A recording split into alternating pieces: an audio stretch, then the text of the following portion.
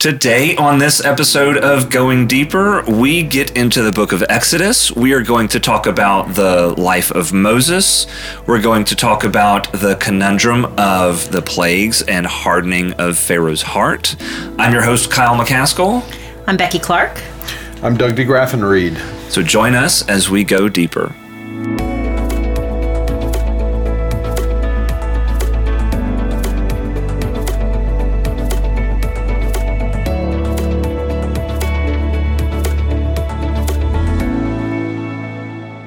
All right, so Exodus 1. Becky, I know you've got some questions lined up for the Reverend Doug.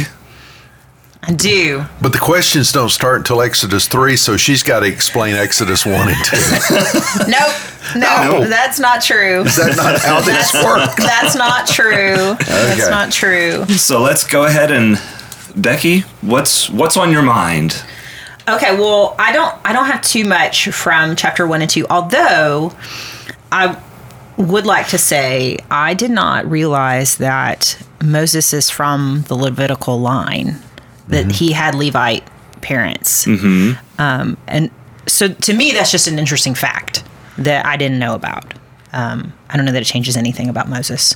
Your great Old Testament hero is going to have a cool background. Kind of like Jesus, he's got a cool background when you start looking into all the people in his lineage. He's got the coolest background. Yeah.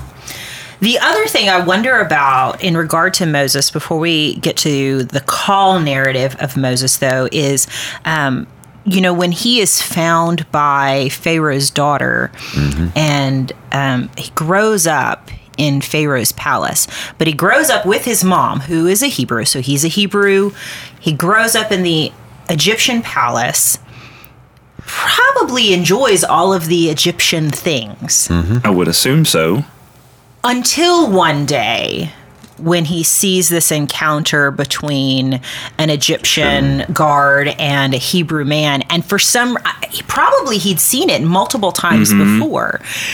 But at this point, there seems to be just some kind of shift within him, and he becomes angry. I guess the question for me, which we will answer, is why at that point? Why not earlier? I mean, he knew he was a Hebrew. Was he just enjoying all the luxuries of the Egyptian lifestyle until that point? Does God do something and shift something within him so that the story and everything that God had planned can move forward? Well, later on, we're going to have a discussion about hardening Pharaoh's heart. Could it be that God softened Moses' heart at this point? Could this also be an indication that Moses is growing up or maturing? Injustice, when we're younger, we don't think so much about it because we're so busy with our thing, but you become more and more aware of when other people are being treated ill, and you can say that his empathy for a fellow Hebrew rises up, and he has, I want to call it righteous indignation that is going on, but he does kill another human being. So he's maturing, he's growing, he's understanding the concept of slavery from the Hebrew perspective, not from the Egyptian perspective. He's seeing the inhumane treatment that human beings can inflict on another. Yeah.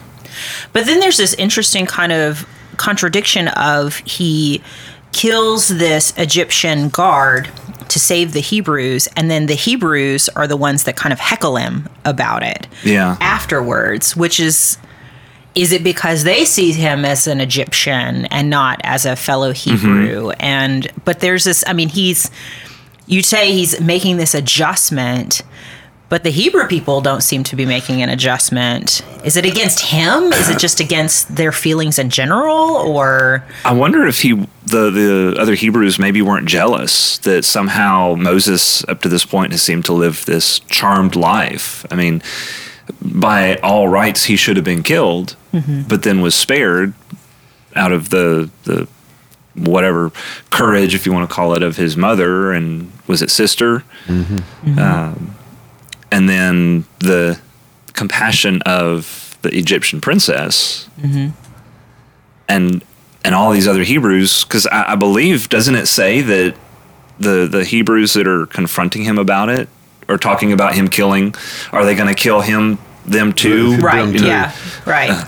You wonder, and it's sort of a question that somebody needs to ask when we get there. Yeah. How much did the Hebrews know about who Moses was at this time? Do they know he's a Hebrew? Have they heard rumors of it? Is there a sort of a Hebrew urban legend about the true identity of Moses? And then if Moses is one of them, he's what appears to them, he's lashed out in rage and anger.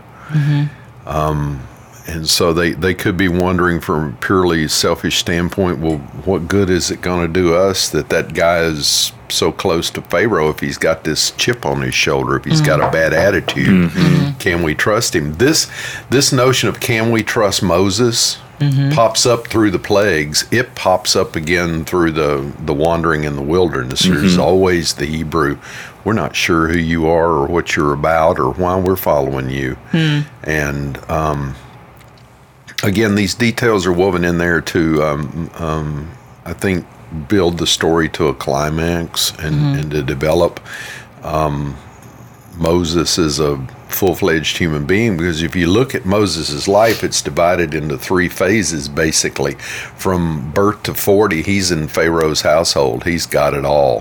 From 40 to 80, he's Running, kind of. Fleeing his history. And then God calls him the burning bush when he's 80 years old.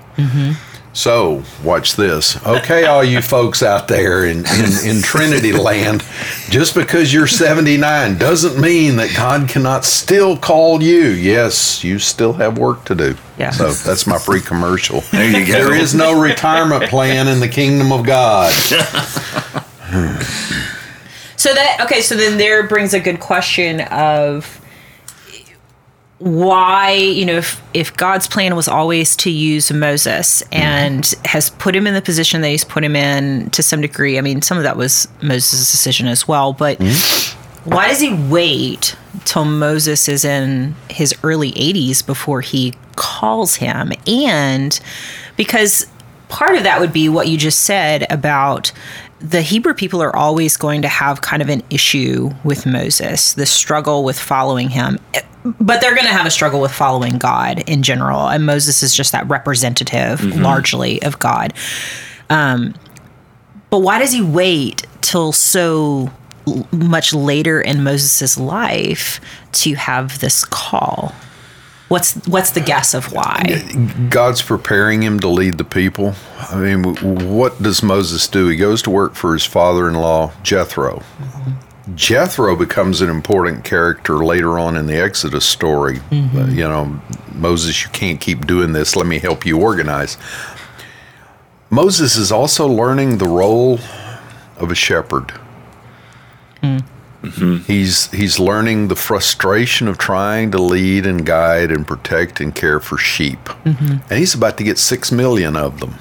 So you can look at this delay and you can talk about Moses' patience in the midst of the delay, but what you come back to is God is preparing Moses for this great act of standing toe-to-toe with Pharaoh and leading the children of Israel nearly to the promised land. So it's a time of preparation. It's like folks you and I both know who they get the call of God early, but they fight it and fight it and fight it, and finally they surrender and prepare themselves for ministry. And the way they usually narrate the story is what I thought was me delaying this call to ministry was actually God preparing me to fulfill the call to ministry. So if we see that God sometimes delays the answer to our prayers to get us ready to have him answer a prayer, we respond to these times of patience or times of delay a little different. God's getting Moses ready to be the great hero of the Old Testament. Yeah. Does it make it more incredible, I guess? I mean,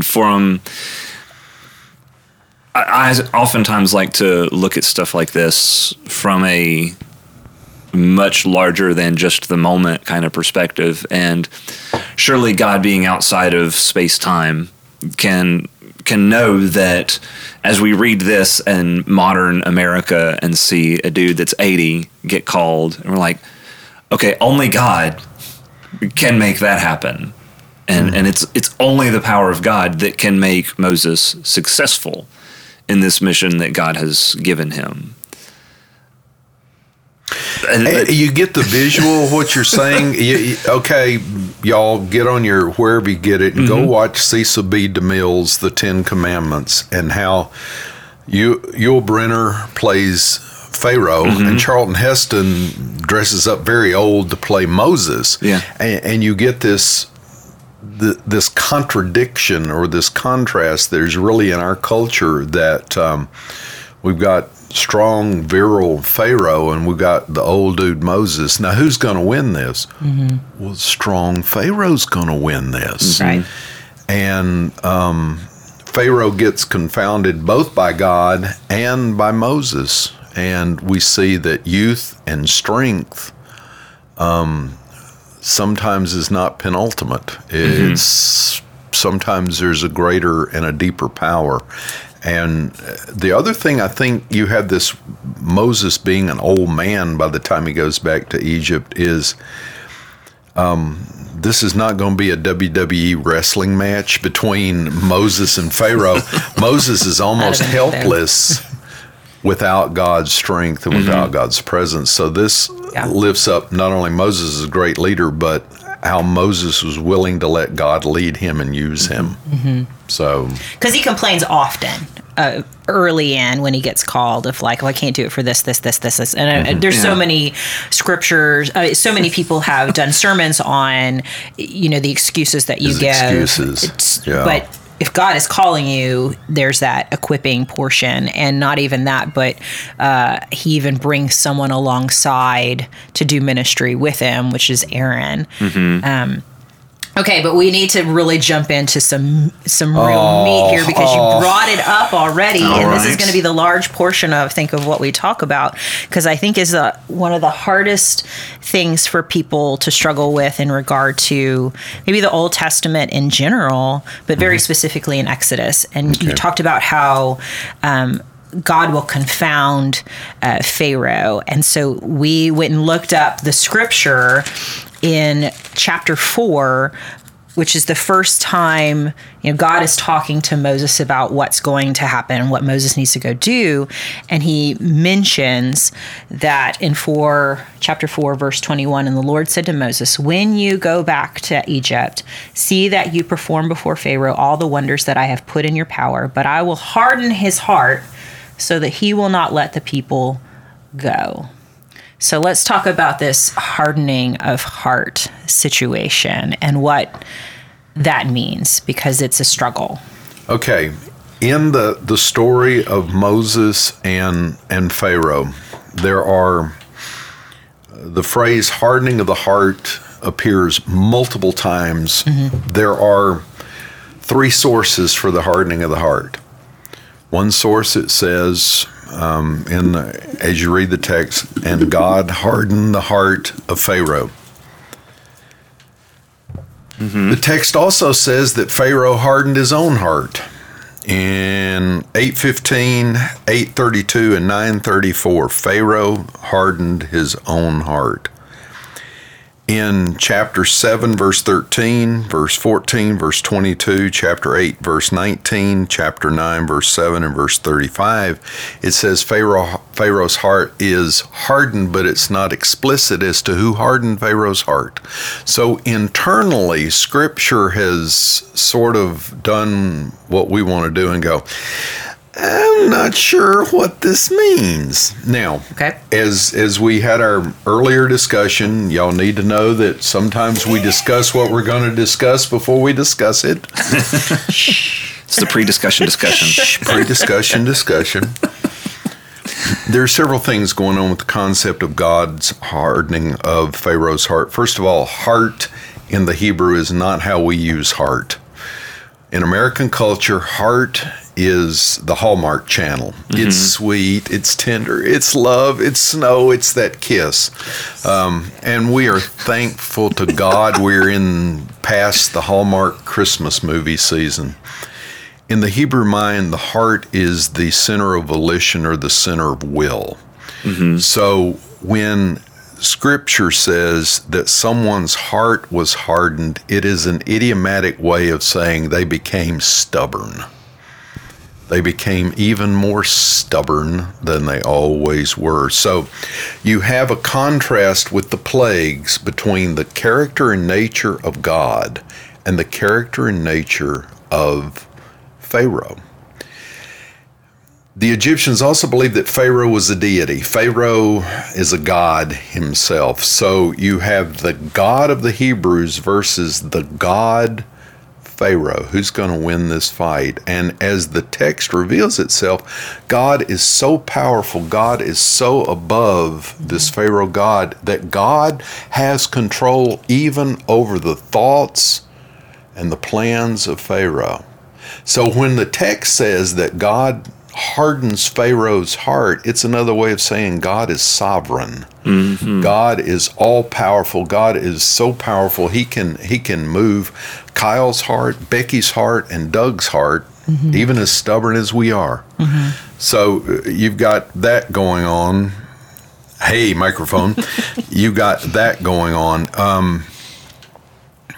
You've also got the early Old Testament idea that God is the prime cause of everything, that God just does everything. The devil hadn't been introduced yet. He's there, but we're not going to get him till the book of Job. And I was kidding about that, but that's really true because Job appears later.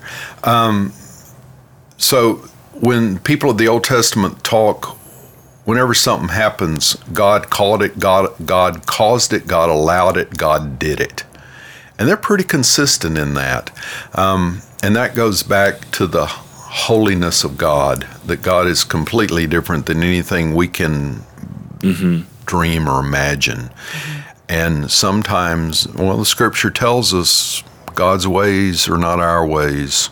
And we want God to be a nice, rational, 21st century North American Protestant, and God does not operate like that.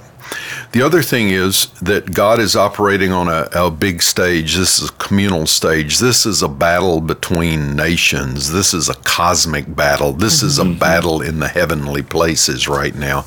And so the notion of God hardening the heart takes us to another realm. This isn't some kind of divine manipulation. This is divine majesty. This is how important this battle is. And what it's going to lead to is the Jewish story of salvation. You've got the same things going on in the New Testament with Jesus' story of salvation. And if there's a character that parallels Pharaoh, it's the character of Judas.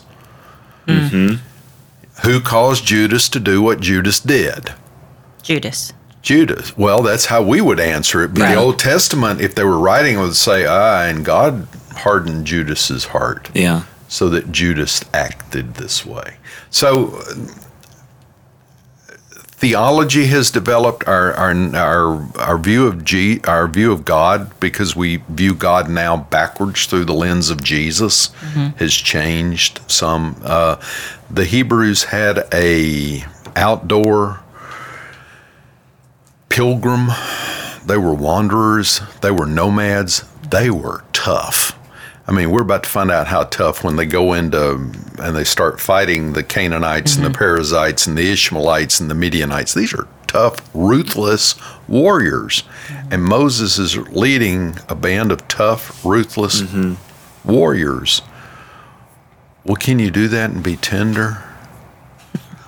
I mean, Moses would not respond positively to softly and tenderly, Jesus is calling. Well, they're not tough and ruthless yet because they're oppressed slaves at this point. They walk out of Egypt with everything. They basically but plunder. that's after 10 plagues that really whipped the Egyptians down. It did, and they said, "We're going to whip you anymore. We're taking all your stuff." Okay, I want it. But at the front end of this, They are slaves. They are slaves who have been slaves for so long and have barely anything and have been treated horribly by the Egyptians. Beaten down, yes. So they're cowering, essentially, until the end of the plagues, where, I would assume that they've got a whole lot more stuff. Yeah, they're feeling pretty good. They've got their vim and vigor. They're feeling pretty good about themselves and about their God. You're not, think about the victory that they left Egypt with. Their God had just whipped the fool out of the Egyptians. Yeah. And if they didn't believe that, God's about to whip them again at the Red Sea. Right. And, the Exodus, the Passover, and the Red Sea have to be sort of kept together. It's like us, crucifixion and resurrection. You got to keep them together to have the full story. So God shows his mighty power in both activities, and it's a neat story. But so read God hardened his heart as a nod to the sovereignty of God, as a nod to God is so powerful. He can make this Egyptian God, man God, act in the way he wants for his glory and for his people's good. See, we can't lose track that God is answering the prayer of his people, and God will do anything to answer the prayer of his people to set them free. But it also seems like a very interesting way to answer the prayers of his people by, I get what you're saying. There's this idea of showing the fact that he is sovereign over what the Egyptians would believe is their own God.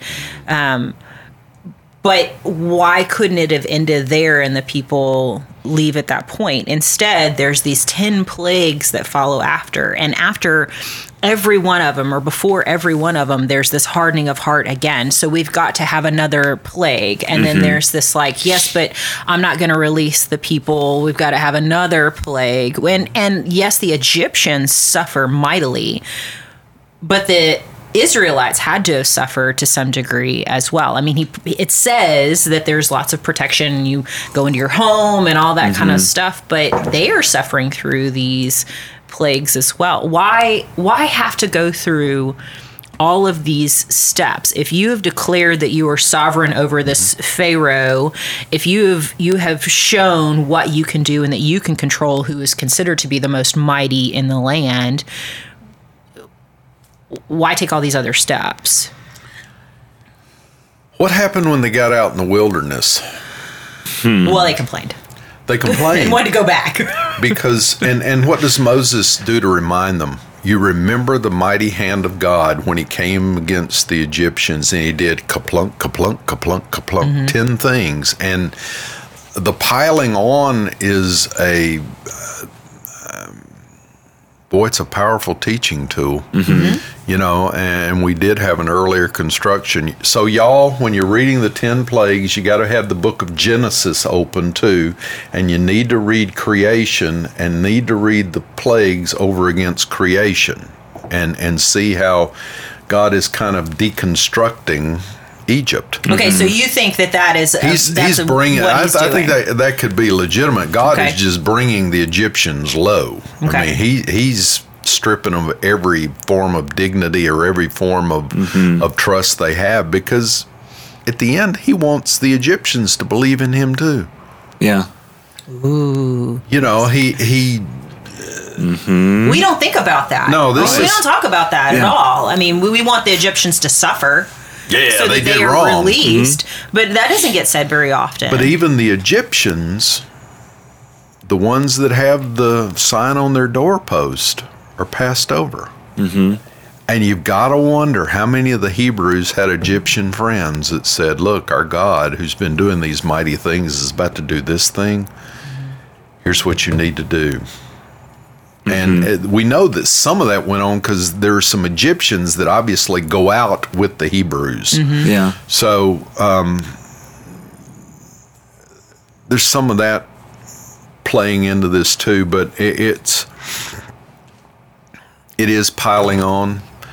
It is sort of a reversal of Genesis 1 and 2 of deconstructing the whole culture. It is showing the awesome, undoubtable, unquestionable power of God over everything.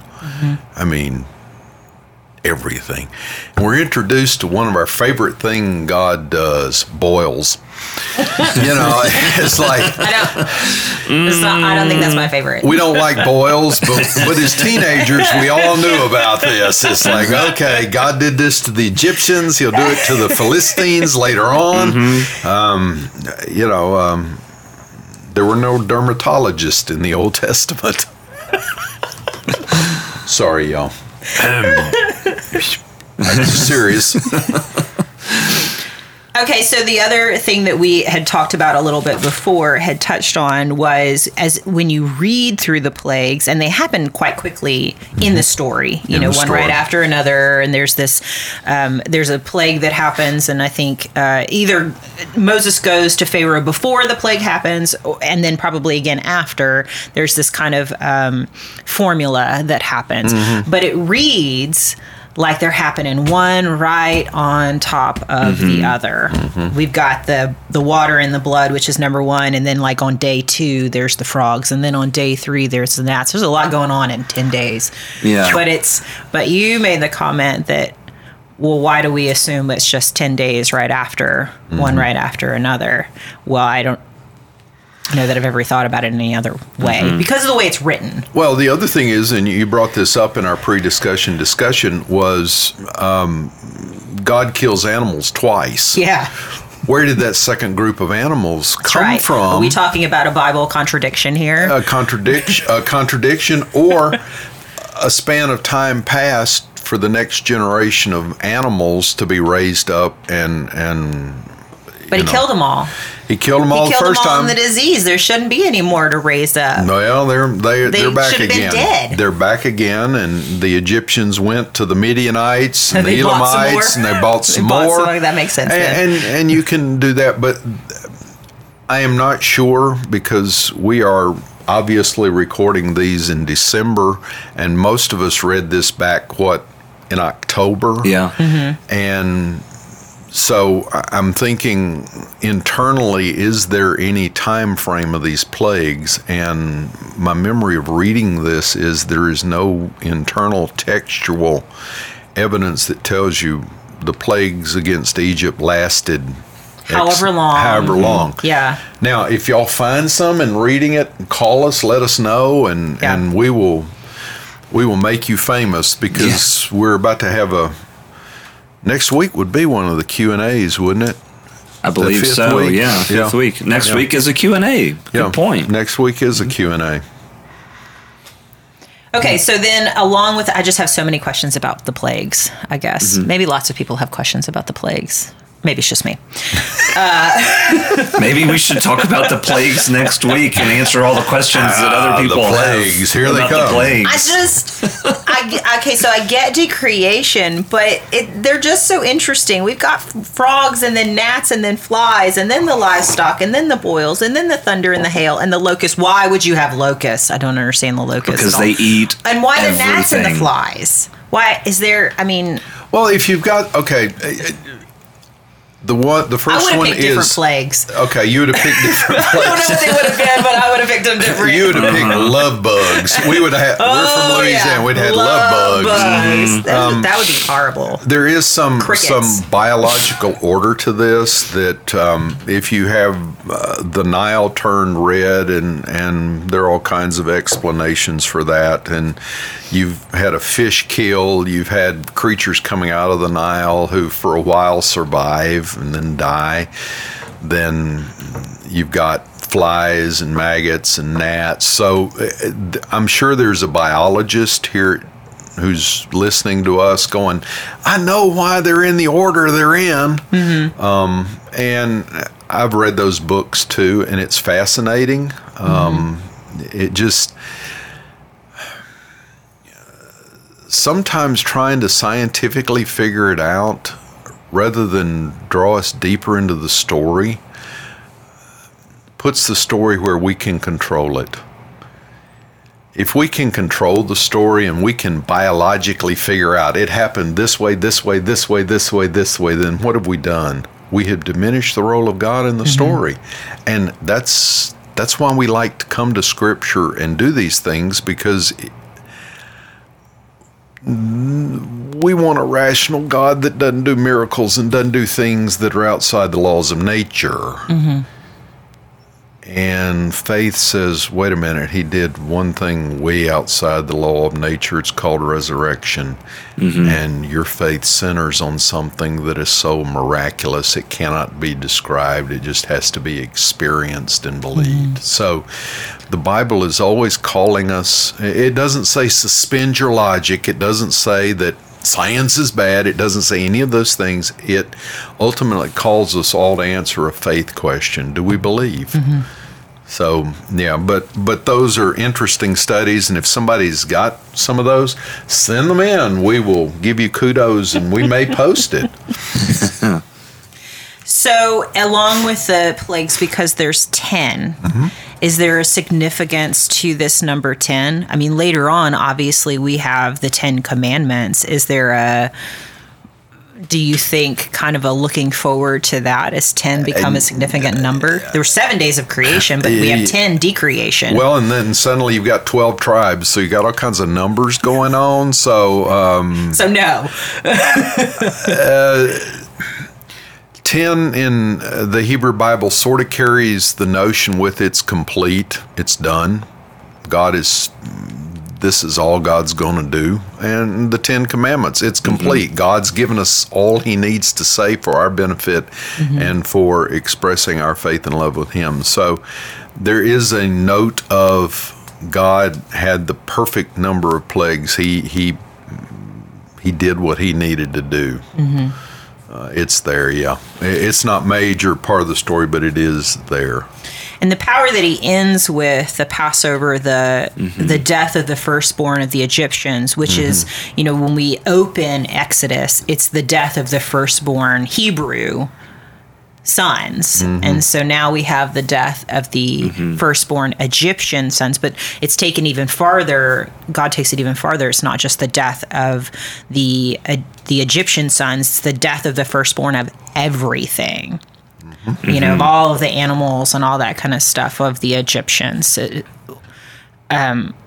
Why do you think he goes that far? Is it because he's painting that picture of Christ? So you could argue that look how powerful death is, and then look how powerful the blood is on the doorpost. And you have this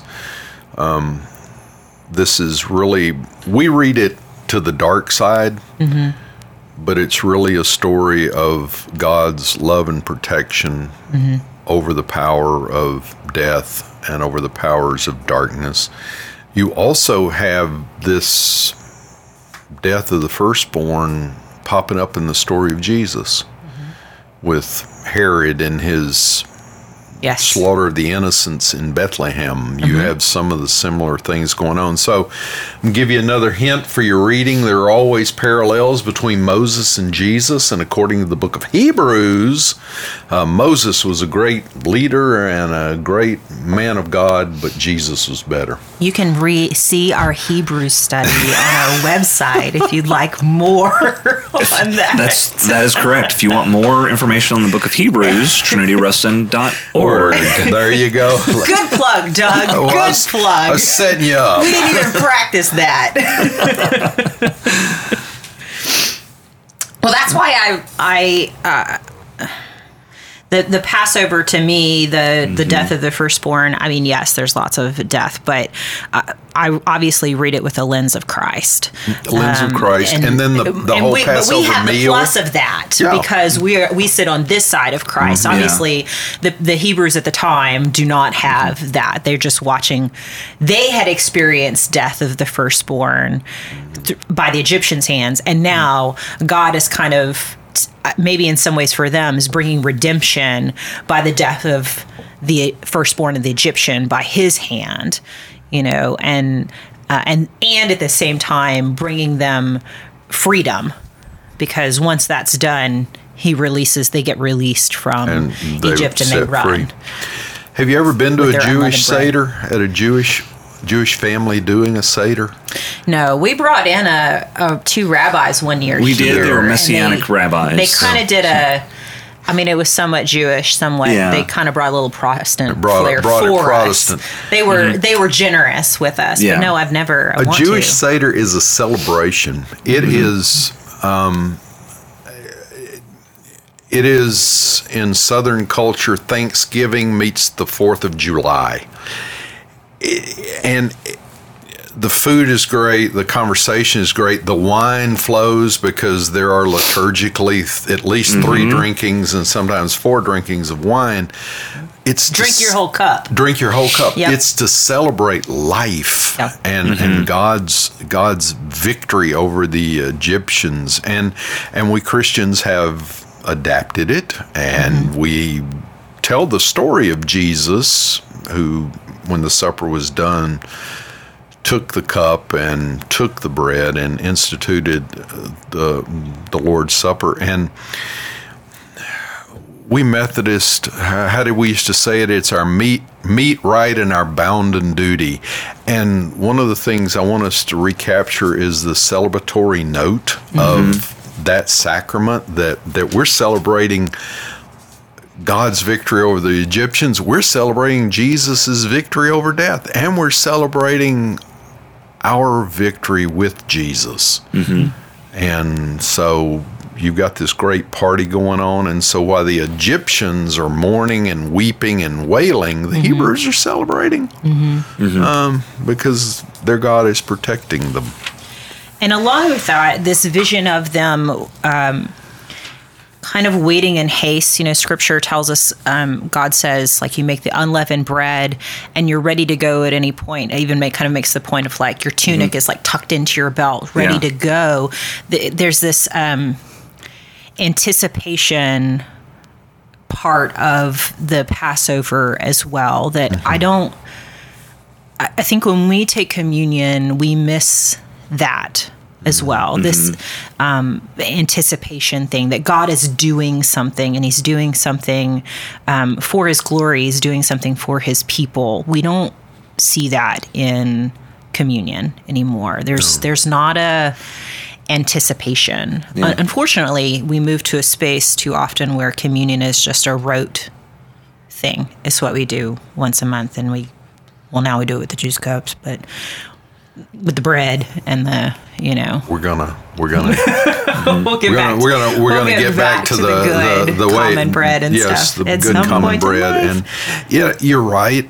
And I don't know, as a pastor, how you recreate that sense of celebration, that sense of anticipation, that sense of fast movement. It's almost like you're at the door of a general admission rock concert that you've always wanted to go to, and they've just thrown the doors open. Yeah, been there, done that. And that's the good old days. Man, that's exciting. It's pre-COVID. They won't let you in like that anymore. But there's this energy, this commonality. We're all doing this together, and it's like where Jesus is going to meet us in the arena. And it's going to be the best TED Talk you've ever had because it's Jesus. It's going to be the best concert you ever had because we do know New Testament says Jesus sings, and I imagine he sings really great. So you're right. We've kind of lost the celebratory, the anticipation, just the grace that is in that meal, and we'll figure out how to get it back. And I think the first time we in the church can do it again safely and comfortably with that common cup and the common loaf, there's going to be a lot of positive energy around that. Oh, yeah. And I'm looking forward to it. I have probably of all the things I've missed during COVID, it's, handing you the body of Christ. And because those are such holy moments, participating with someone receiving communion, and because everybody's been masked, I can't see any reaction to it. So it's been real different. I want communion back, and all these other things. Well, I think what I take away from our conversation here today, one of the main things that I've gathered is, as we approach Scripture, we don't need to try to figure it all out. We don't need to try to explain it all away. We need to allow, as we're reading these passages, we need to allow God to be God. And we need to allow God to be miraculous and to have majesty and sovereignty over everything, even the world that he created, even the laws of physics that he created. Well, there's hard things within Scripture, even as we were talking about Pharaoh, and I get what you're saying of the sovereignty. It still is hard to kind of wrap your brain around the fact that God made those choices. That's the choice he made, to harden his heart and that people die. I mean, even the Egyptians, all these Egyptians die. And so we talk about there being joy in God's redemption and his creating freedom and all that kind of stuff, but people die. But we dealt with those same issues when we talked about Joshua, that we're talking about a God who is so much bigger than us, and there are some things that God does that they are hard for us to comprehend. But the goodness of God is always much bigger than that. The purpose of God, the bigger vision that God has. And so you just kind of have to reconcile the fact that God makes choices that are hard for us, and that's okay. And it's okay to struggle with those things. We are days away from Christmas. This will really confuse them when these things get filmed. Yeah. We're days away from Christmas, where we celebrate God came to Bethlehem in Jesus. And as you were talking, I was thinking, yeah, God, with all this death, chose to die for us. And it was his choice, and he did it out of love, and he did it so we could understand the depth of his love for us. And what we have in these early stories and the Pentateuch and Joshua and Judges is the early form of those stories. And as you know from being there, that whole culture is a little bit rougher than our culture. It's a little bit edgier than our culture. We don't have a lot of people in North America who have machine guns strapped to their shoulders, directing traffic.